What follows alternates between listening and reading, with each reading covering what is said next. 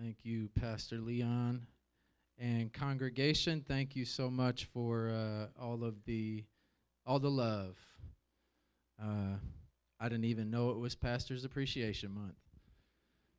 Sometimes you just get going and then you're reminded. And it's good to be in a part of a body that reminds its pastors that we're people too. And we were made not only for the encouragement of God, but the encouragement from the saints. So, love you guys deeply, and I'm excited to preach the word this morning. So I don't want to waste any time. So if you would, grab your Bibles and meet me in Matthew chapter 5. Matthew chapter 5, page 1378 of your pew Bibles. I looked that up, so Tasha and Kyle like that. Appreciate that. Shout out. We're going to be in verses 13 through 16, Matthew chapter 5. When you're there, say, "I'm there, Pastor." All right, all right. This is the reading of God's word. Beginning in verse 13, "You are the salt of the earth. But if the salt loses its saltiness, how can it be made salty again? It is no longer good for anything except to be thrown out and trampled underfoot. You are the light of the world. A town built on a hill cannot be hidden. Neither do people light a lamp and put it under a bowl. Instead, they put it on its stand, and it gives light to everyone in the house.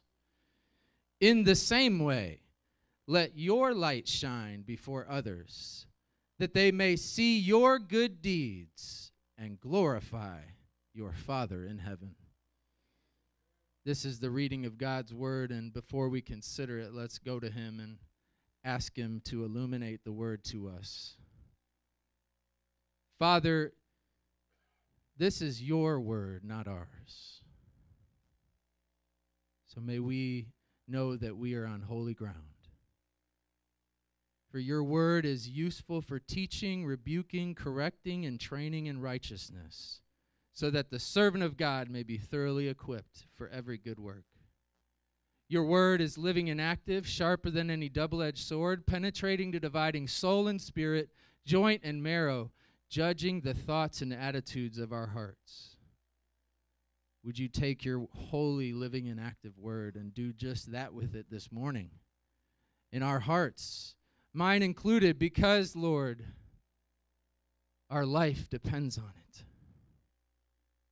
So speak to us, and may the word come forth from our lips to others. For it's in Jesus' name we pray. And all of God's people said, amen, amen. Well, when Monica and I lived in Memphis, before moving here a year and a half ago, getting the call to be an associate pastor at Mack Avenue Community Church, I was proud, and though it was a challenge and all the rest, we are glad we're here. But we used to, if you're not familiar with Memphis, got a lot of similarities between Memphis and Detroit. But there's this street a couple blocks from where Monica and I stayed in South Memphis. And we called this the hot block, because a lot of gang violence and trap houses and all the rest. And yet, I was burdened for the street. So Monica knows that, I'm a little bit crazy. So I've been known to do some things that get her a little bit worried, From time to time, she might have to shoot Pastor Leon a text. "He went for a walk, Pastor. Have you seen him?" Maybe that'll come sometime.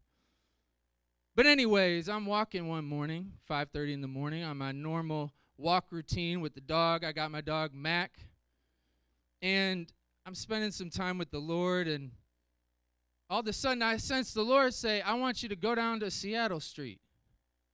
I said, Lord, are you sure?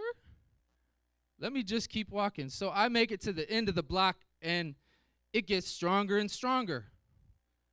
So I said, okay, here goes nothing. So I walk down to Seattle Street, and I cut a right. And I don't know if this has ever happened to you before, but like, if you ever walk down a street and you could just feel the darkness, like it was like a wet blanket got thrown over me. A damp, wet blanket. And my dog, Mac, was letting me know, like, I'm on point right now. Like, come out at me. What's up? He was letting me know. So I know when he gets a little off the chains, I'm like, okay, I like that about you because you're ready. You got to be ready sometimes. So we're walking down the street, and, you know, street lights were out, so it was extra dark. I get about halfway down the street, and I hear, hey, baby, hey now, hey, baby. And I turn around, and I say, who in the heck is out here? Is that you, Lord? What is going on? And it's this lady in a bonnet, and she's got her robe on, and she's running up to me, and, hey, baby, what's your name? And we're talking, and next thing you know, we talk for like 20 minutes at 5:30 in the morning in the middle of the hood. Like, have you ever done that? That just don't happen because folks aren't out at that time of morning. Feel me? So we're just talking, and I just had to tell you, like something came over me during that moment and told me, like you're supposed to be here right now. And you know what? I usually don't have holy thoughts like that at 5:30 in the morning. But we're talking, and she exchanges numbers with me, and I told her, you know, I want to introduce you to my wife, Monica. And she's like, oh, yeah, baby, definitely bring her down and get to know me and my husband, RJ, and all the rest. So I walk home, joy in my heart, because I knew I had heard from the Lord. Monica, on the other hand, didn't know I heard from the Lord, right? She was like, oh, no, you better check the script. I need to check the scriptures on that to see if, you know, you really did hear from the Lord. No, she was cool. But friends, like probably 3 or 4 weeks later, I come home. I'm like usual, like bolt of energy comes through me. Hey, sweetie, let's stop what we're doing and go walk down to Seattle Street. I want to introduce you to Miss Sandy. I got a feeling they're outside right now. Sure enough, they're outside drinking, smoking weed. Some guys are shooting dice over here. You know, all kinds of stuff like happening on this block. But the Lord zoomed us in on Miss Sandy. So we talked to Miss Sandy for like 5-10 minutes. Next thing you know, an hour goes by, 2 hours go by. It's getting darker and darker outside. So we're just like, all right, we doing this thing. We full on Seattle Street. So we kick it a little longer. And next thing you know, I see this dark shadow coming towards me. And my dog just pulls me over. And this guy is standing in a hoodie, making eye contact with me at this point, walks up a little bit closer. My dog growls at him, and he pulls a gun out on me. Right off the waistline, just pointed right at me. And friends, this has never happened to me before because I've been in gun violence. Excuse me. I've been in gun violence situations before. Gets me a little emotional. But a calmness came over me like you wouldn't believe. And before I could even de-escalate the situation, Miss Sandy comes from behind me. Oh, boy, put that gun down. Don't be putting that gun down. What you doing? That's my son. He be doing crazy stuff all the time. Get in the house. I said, thank you, Lord, for Miss Sandy. You know, friends, Seattle Street became one of our main places of ministry. And it started with a walk at 5:30 in the morning where God said you had the ear that morning to hear. Had we not went, I don't know. Maybe God would have sent somebody else, but we knew he was sending us for such a time as that. And what God did during that season, through all the ministry we were doing, but particularly our time on Seattle Street, is he pressed a truth deep in our hearts a little more. And it's the truth that we see right here in Matthew chapter 5, verse 13 through 16. That the church really is God's useful tool for world renewal. Because we are the salt of the earth, Jesus said. And you are the light of the world. You see, the idea I want to speak to you from is this thought. The church is Jesus' useful tool for world renewal. And, you know, being that we're in a evangelism series, I gotta make some helpful considerations of how being salt and light, how being Jesus' useful tool for world renewal, it actually enhances our evangelism. It actually takes our evangelism, if it's at a 5, takes it to about a 9 or 10. Because salt and light creates the optimal environment for gospel seeds to be planted and given time to take root. And I want to show you there's something that supernaturally happens when a church lives as Jesus' useful tool for world renewal. So let me show you that. I want to point it out. This big idea in our text, Jesus has a way of putting it. And he does it through 2 powerful affirmations. And those 2 powerful affirmations together are saying that Jesus, in his hands, we are an agent of renewal in Jesus' tool belt. And he wants to drive this truth deep into our hearts so that the church lives who they already are. It's a missional identity. And you must listen to these powerful affirmations like your whole life depended on it. Because it does. And others' lives depend on it as well. So, powerful affirmation number 1. Verse 13, you are the salt of the earth. Look at your neighbor and say, I'm salty. All right, don't do it again. That was strange. Now, we'll talk about the specifics of salt here in a moment. But for now, I just want you to notice the you in you are the salt of the earth. The you there is actually not singular, it's plural. You say, why is it plural, Pastor K? Because this is the Sermon on the Mount. That's where these verses are found. And Jesus is particularly in the introduction of his famous sermon. And in his sermon, he's not preaching to individuals. He's preaching to the church.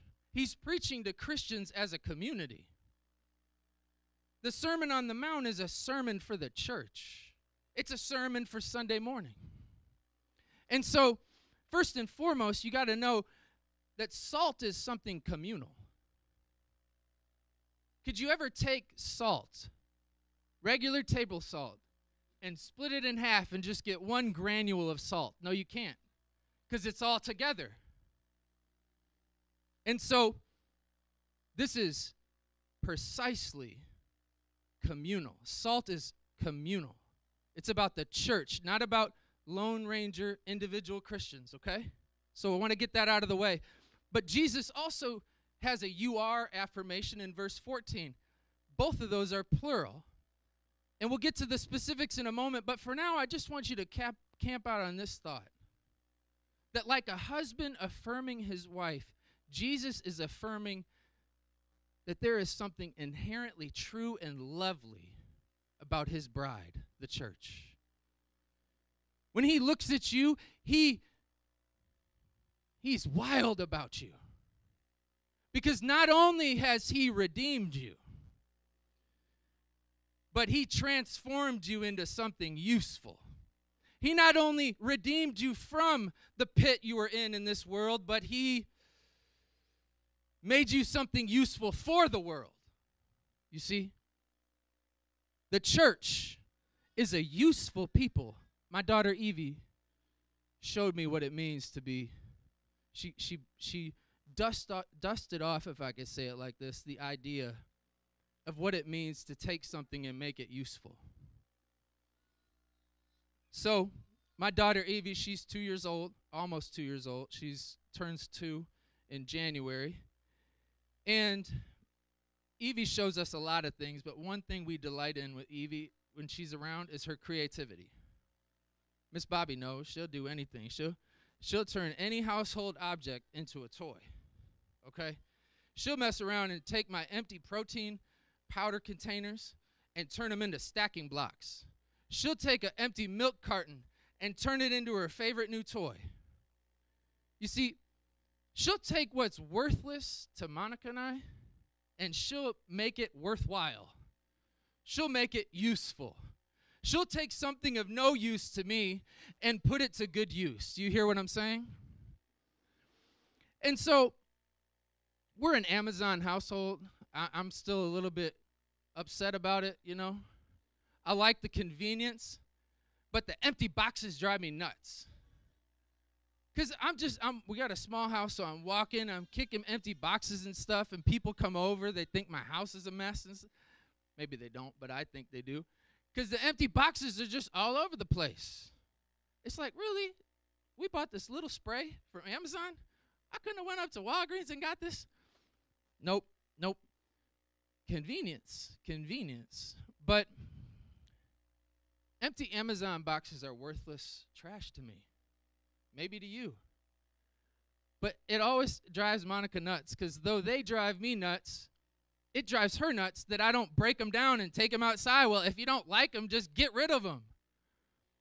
But, you know, it takes me a while to click in. You know, Pastor, it takes some time sometimes. We're a little hard-headed, right? But anyways, Evie shows us her creativity. She will mess around and take an Amazon box, look at it for a few moments, and next thing you know, it's her new toy box. She'll take an Amazon box, stack a couple of them bad boys on each other, and sit on it like her new chair. Just kicking it, watching Rio. Like, put number 2 on, Dad. I already saw number 1 5 times. Me too. So the other day, this girl walks in, and she's got a little Amazon box on her head, walking around with her new hat. She comes back around the corner. She has another Amazon box. She's having a whole conversation on the phone. I'm like, girl, if you don't slow your big roll, you're too young to have a cell phone. But you see, what's trash to me is Evie's treasure. You see, one man's trash could be another treasure, right? Be another man's treasure. What's worthless to me, she could take and put it to good use. And friends, if that's true of my baby girl, Evie Rose, who's almost 2 years old, how much more so is that true of our beloved Savior, King Jesus? There was a time where you were dead in your trespasses and sins. And can I tell you, the God of the universe came down in the person of his son, Jesus. And he grabbed you out of your own squalor, the pit of squalor you were in, called sin and death. You may have thought you were alive, but you were a walking zombie. And out of unreserved compassion, he snatched you out of the pit, and he transferred you into his kingdom. But he didn't stop there. He then transformed you. He redeemed you from the pit of the world you were in, and he transformed you as a useful tool for the world. You see, in the Beatitudes, which are the verses immediately prior to our text, Jesus blesses us with salvation. But then, right here in verses 13 through 16, Jesus makes you and I, makes the church into a useful blessing for the world. You are his blessed to be a blessing people. He made us into his useful tool for world renewal. Thank you, King Jesus. that not only did you buy me with your blood, but you made a vessel of your finished work to the world. Amen, amen. But it's more specific than that, because he says, you are the salt of the earth. What does he mean by salt? Yeah, I'm useful, right? But how is salt useful? Well, glad you asked. Salt is incredibly useful. You see, salt in Jesus' day was the number one mineral to have in your house, because salt could be used for a variety of things. But the most primary use for salt in Jesus' day was as a preservative for meat. So if we want to keep our meat fresh, what do? We put it in the deep freezer, right? Because the deep freezer will lock the freshness into the meat. And when it locks the freshness into the meat, it tells corrosion, decay, and death, back up. In Jesus' day, they didn't have deep freezers. So they packed their meat with salt. So when they packed the meat with salt, experts say that it made it so not even corrosion, death, or decay could make its way through the salt to decay the meat. You see, the meat is dying, but the salt slows down the inescapable process of death. You see, King Jesus turned us into a kind of people that when we lock ourselves into the community through our Christian presence, we tell death and decay, back up. Back up. I don't know how he does it, but he supernaturally, it's as if he uses the church to slow time down a little bit so that everything doesn't disintegrate in an instance. You see, family, Jesus is declaring in this text that you, the church, are to the world what salt is to meat. A useful preserving agent in Jesus' tool belt. Because although the world, ever since the fall, has been in a progressive state of physical, moral, social, and spiritual decay, oh, friends, nevertheless, our very presence as salt in the world tells decay and death, get behind me. In other words, our very presence as salt in the world preserves it. It literally slows down the inescapable process of holistic destruction.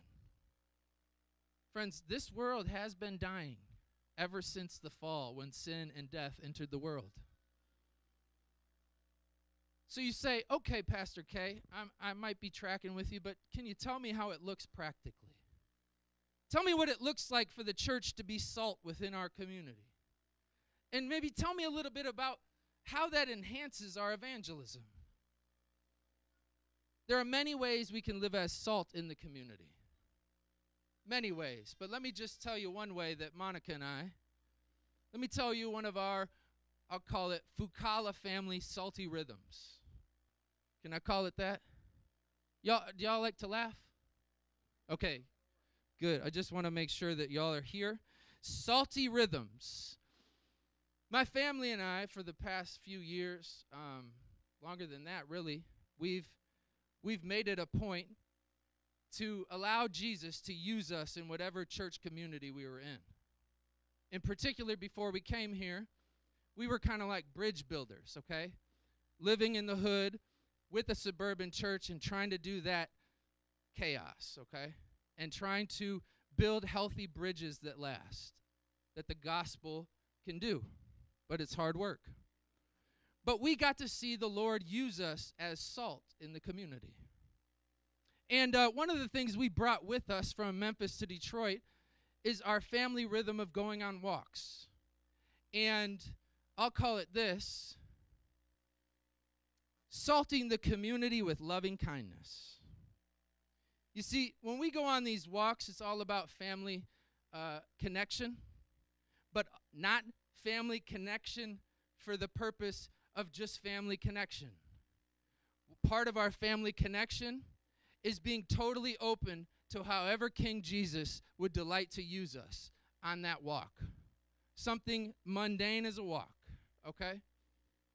But not just any walk, a walk where we have Jesus's life flowing through us. Because you see, loving kindness flows from healthy, loving union with Jesus. So it follows, if you have loving union with Jesus, where you're practicing his presence constantly, then you have his loving kindness flowing out of you continually. And so when Monica and I are on these walks, here's how it's really started for us in Detroit for the last year and a half. It started with just friendly presence. So we're walking down the street, maybe we're on Warren, maybe we're on Garland or Bewick, or we're over there on Cadillac and we're cutting back up Canfield. Wherever we're at, we're always in this area. And we're just walking the dog, walking the kids, and having a good time. But we bump into neighbors. And so especially in the warmer months, in Memphis, when we would bump into neighbors, it was, what's good with it? Not what's good with it, okay? What's good with it? In Detroit, it's what up, though?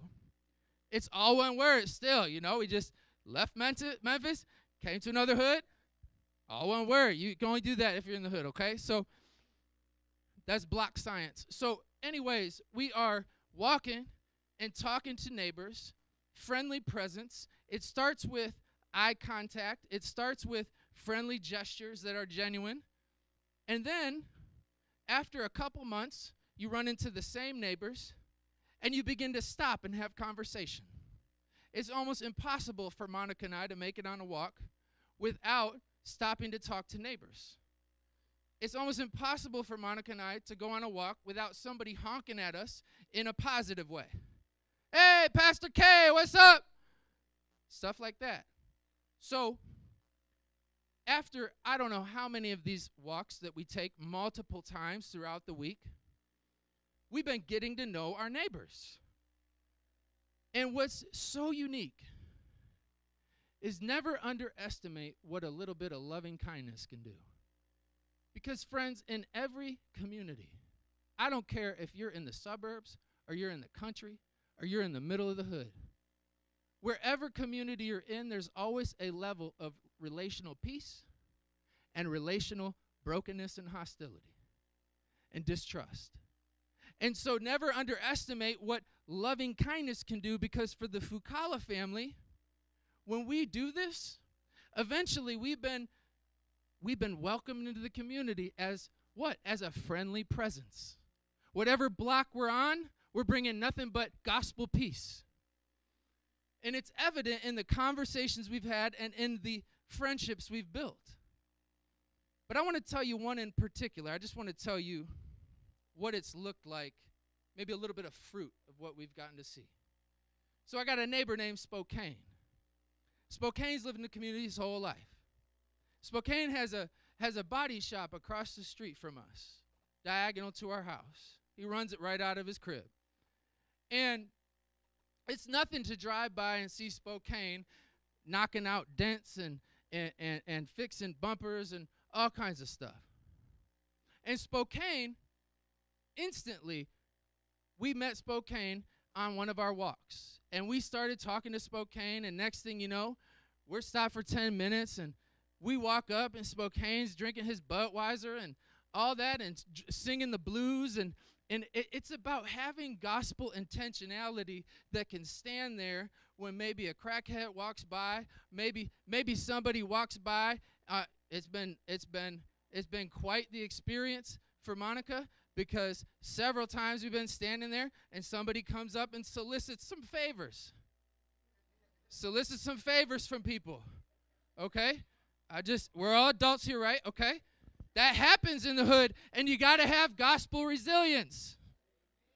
So we're taught don't be so churchy. Don't be so churchy that you can't sit there and have an organic conversation when somebody reeks of alcohol or just got done smoking a blunt, okay?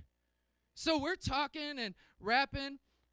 And friends, I learned how deep this friendship was when I came home one day and the fence that I was trying to fix myself or pay to get done was fixed. And who fixed it?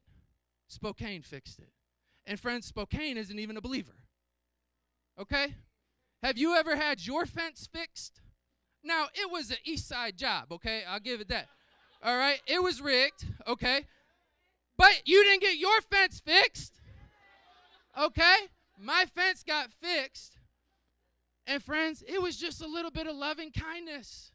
Just salting the community with loving kindness. You see, friends, I came home another day, my whole lot was mowed. Who was it? Spokane. I came home another day, my front yard and my lot was mowed. Who was it? Spokane. Spokane, let me give you a 50. No, Pastor. No, he don't even call me Pastor. He says, no, Rev, get out of here with that. And I kind of like that. He calls me Rev. I don't mind it. When I'm doing something in the yard in Spokane, hollers at me and wants to come tell me something juicy about the neighborhood, I stop what I'm doing to talk to him. You know how it is, Missy. So, friends, let me get to another point here. What's happening, really? The saltiness.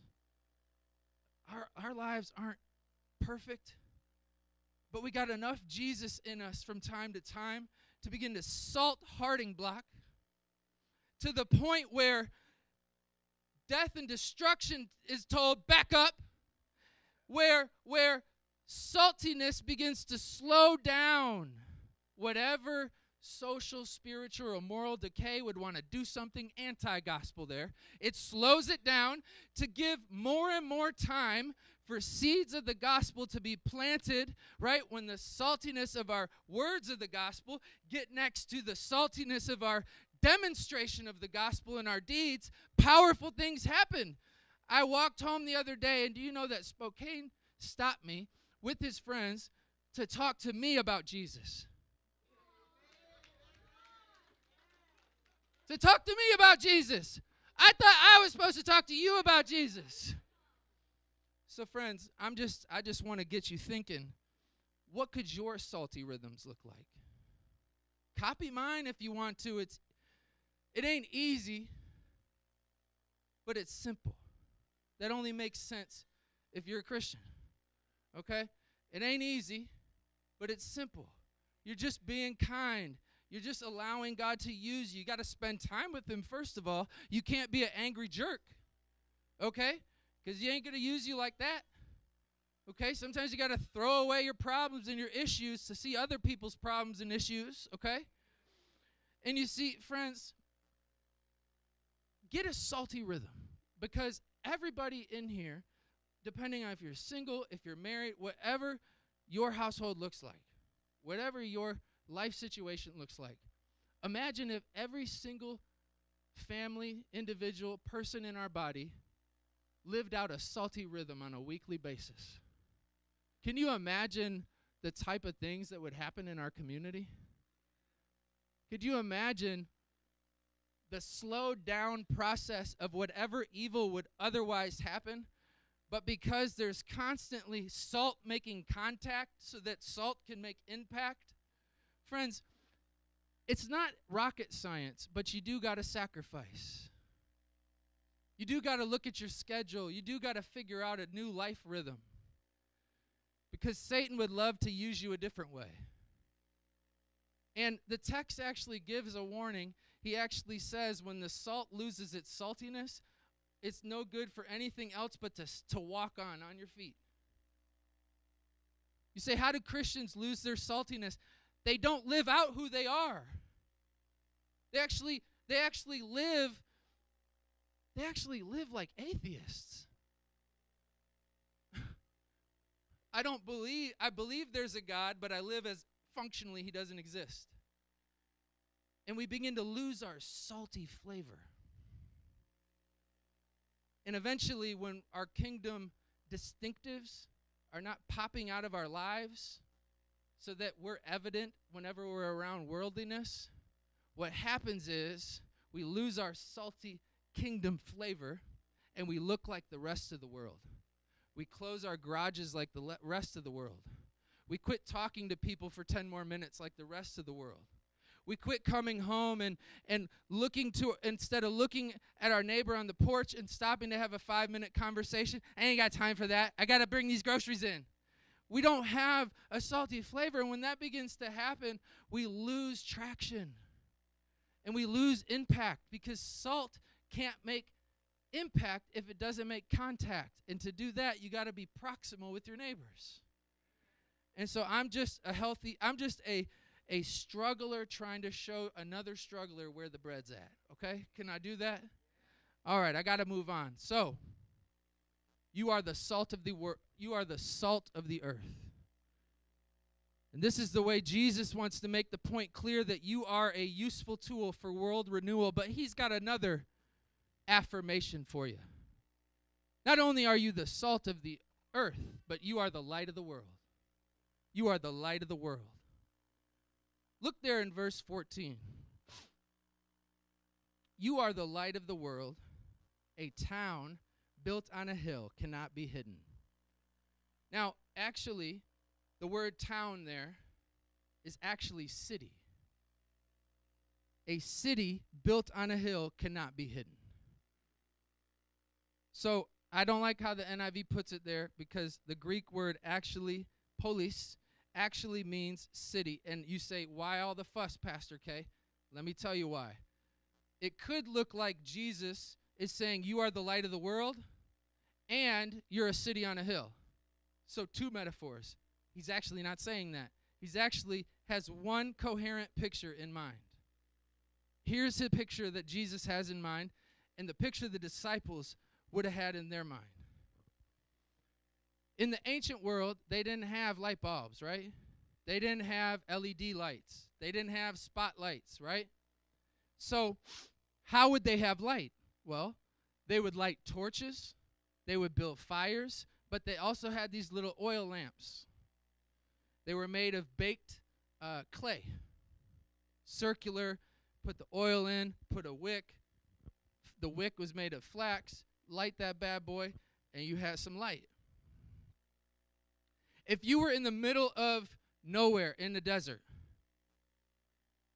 in the ancient Near East, and there was a city miles and miles and miles and miles away from you that was built on a hill or slightly raised ground, you could see that city like it was right in front of you, like it was lit on fire right in front of you. You know why?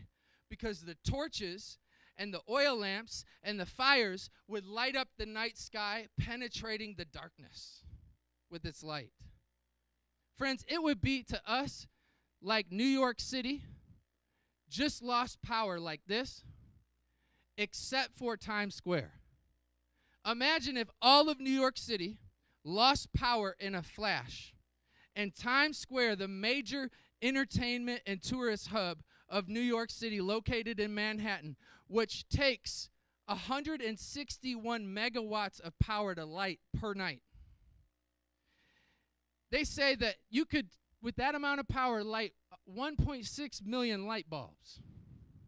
They say that it's so powerful, experts say it's enough power to register a lightning strike to a building. And friends, Jesus is saying, you are the light of the world.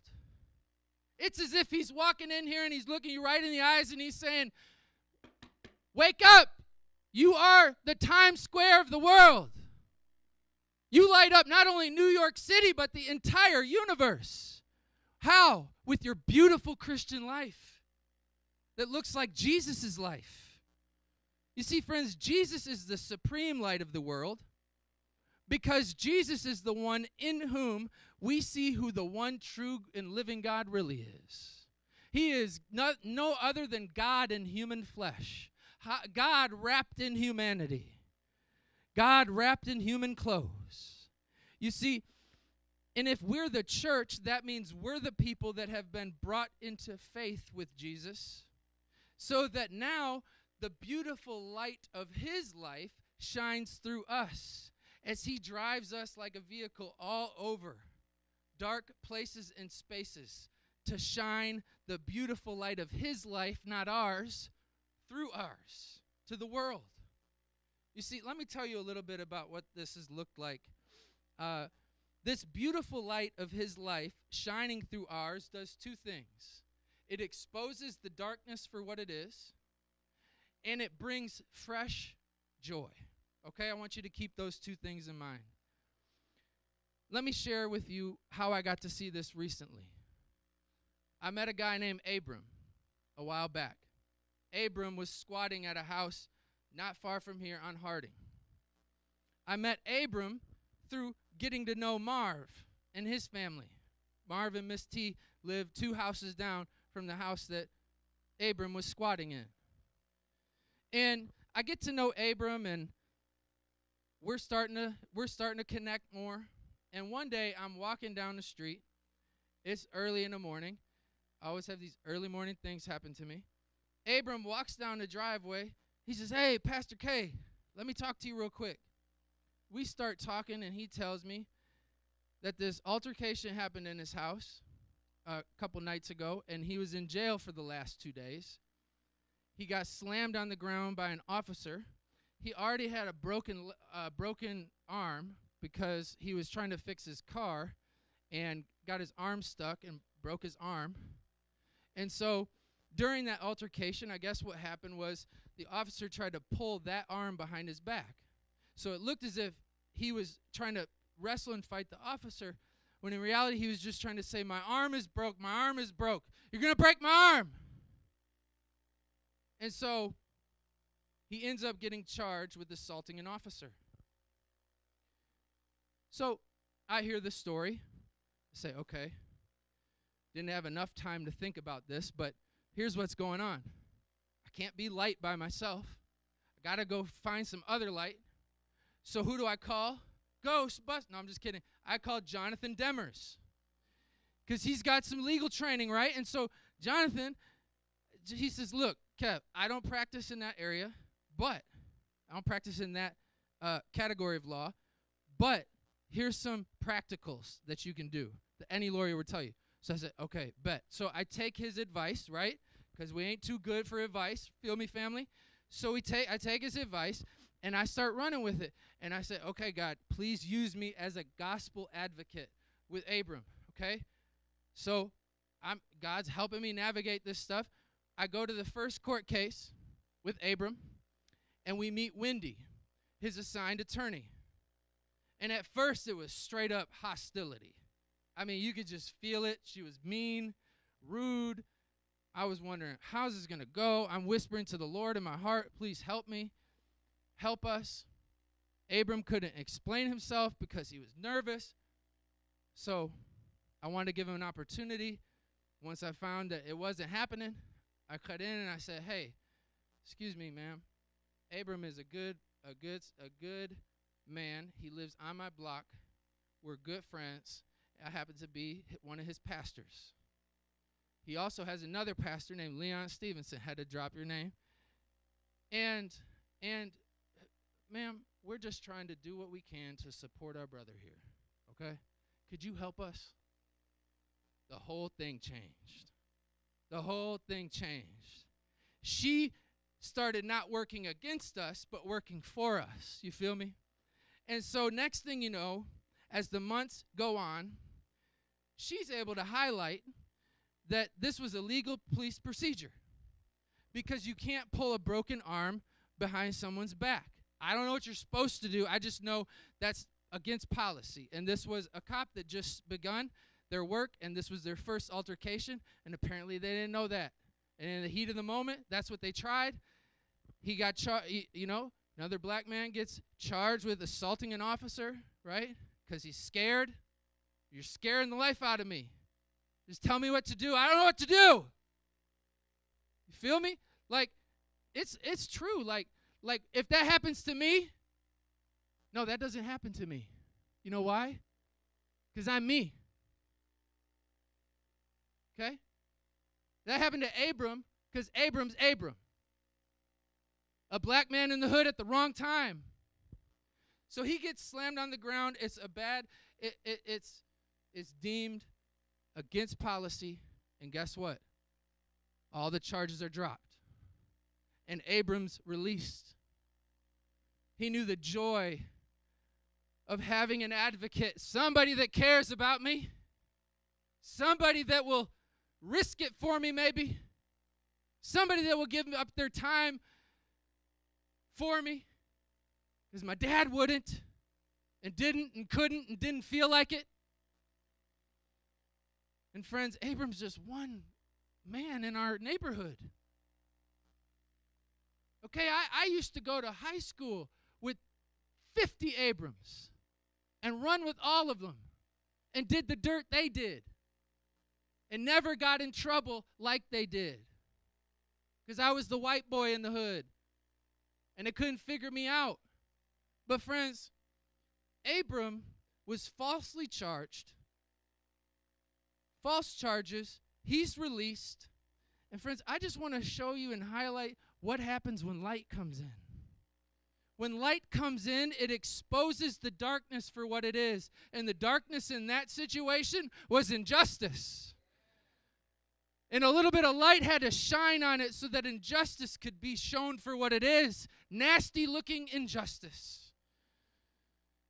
But friends, that's not all, because there was also joy that was how is there joy in this situation when I've been falsely accused? Charges dropped.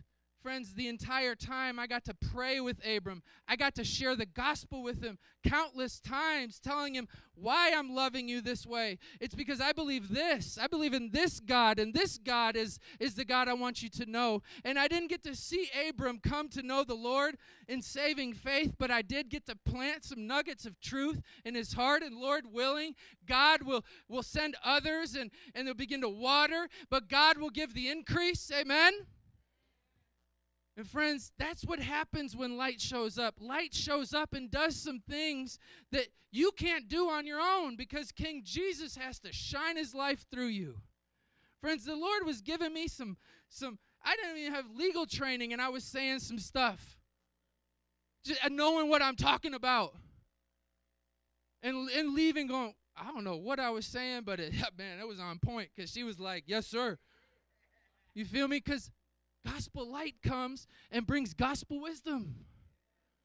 And friends, I just want to go out of my way this morning to excite you, because this isn't just a dusty old text. This is the Sermon on the Mount, where King Jesus is announcing his kingdom has arrived, and you're going to miss out on it if you don't hear me. And those who hear me by faith, because you can't see the kingdom unless you have faith. And if you don't know the Lord, you're not in the kingdom. I'm sorry. You're not in the kingdom, and it grieves me. You don't know Jesus, and you might think you do, but you don't. Not in the kingdom. Because you got to have eyes of faith to see King Jesus, the King of the kingdom, and actually hear his call to you. And I pray you hear his call. I pray you come into the kingdom. I pray somebody from Mack Avenue Community Church follows up with you left and right and annoys you and keeps on you, because they just want to see you in the kingdom.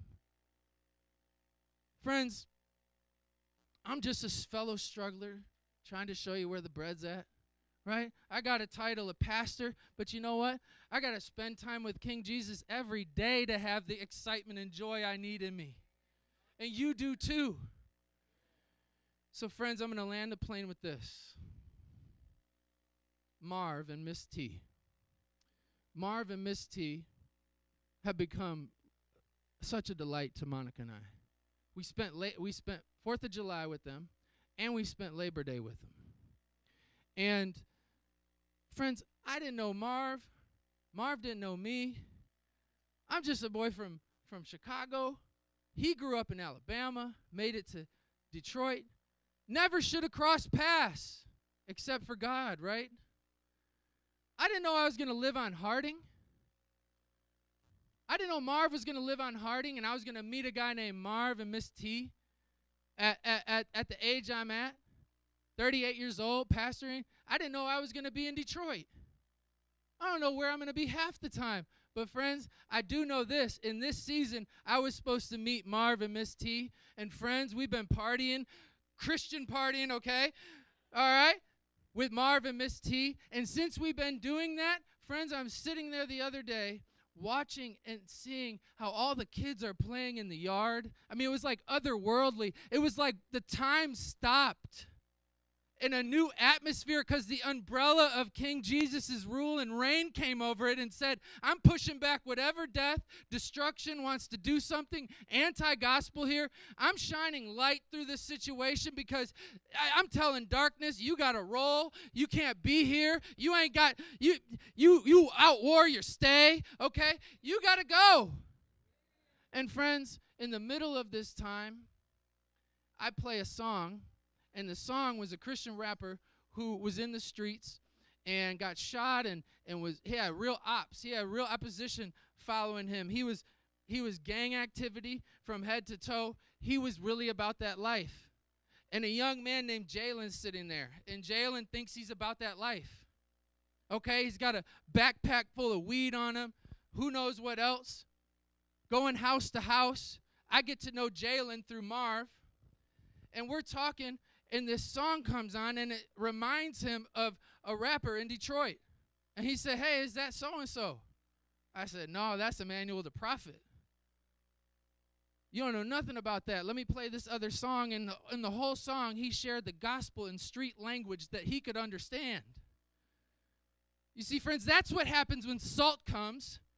That's what happens when light comes. That's what happens when you put yourself in a spot where you're willing to be used. And friends, Jalen got to hear the gospel in a way that I don't believe he's ever heard it before. And who knows what God's going to do with that, but who cares? It's not up for you to bring the fruit because that's what God does. You're just a fellow person coming along being used of God, amen?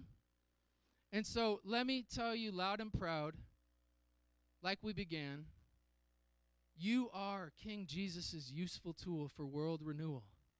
Because you're not only the salt of the earth, beloved, smile, you're the light of the world. Amen?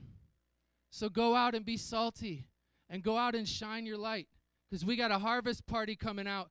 And you know what is going to happen? God's going to slow down time, okay? That's what it feels like. This shouldn't be happening on this block.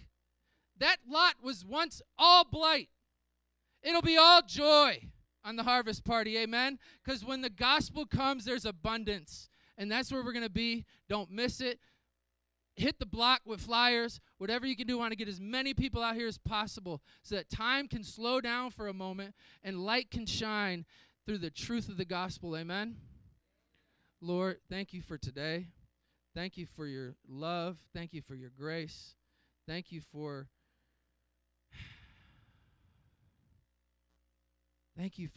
making us something useful. Thank you for your mercy, God. Thank you for your love. Thank you that we are your people. That we once were not a people. We once were worthless, Lord. We didn't even know we were image bearers. We didn't even know our inherent value or worth. Until you showed us, God. Until you came and redeemed us. Until you came and redeemed us and transformed us into a vessel of redemption for others. Lord, we are grateful. We pray that you would ignite a fire in us, Lord, that cannot and would not be put out because you would be its fire. You would be the light, Lord. You would be the salt. And we would connect with you, and through you, we would be salt and light to the world. We love you and we praise you, Lord. For it's in Jesus' name we pray. Amen.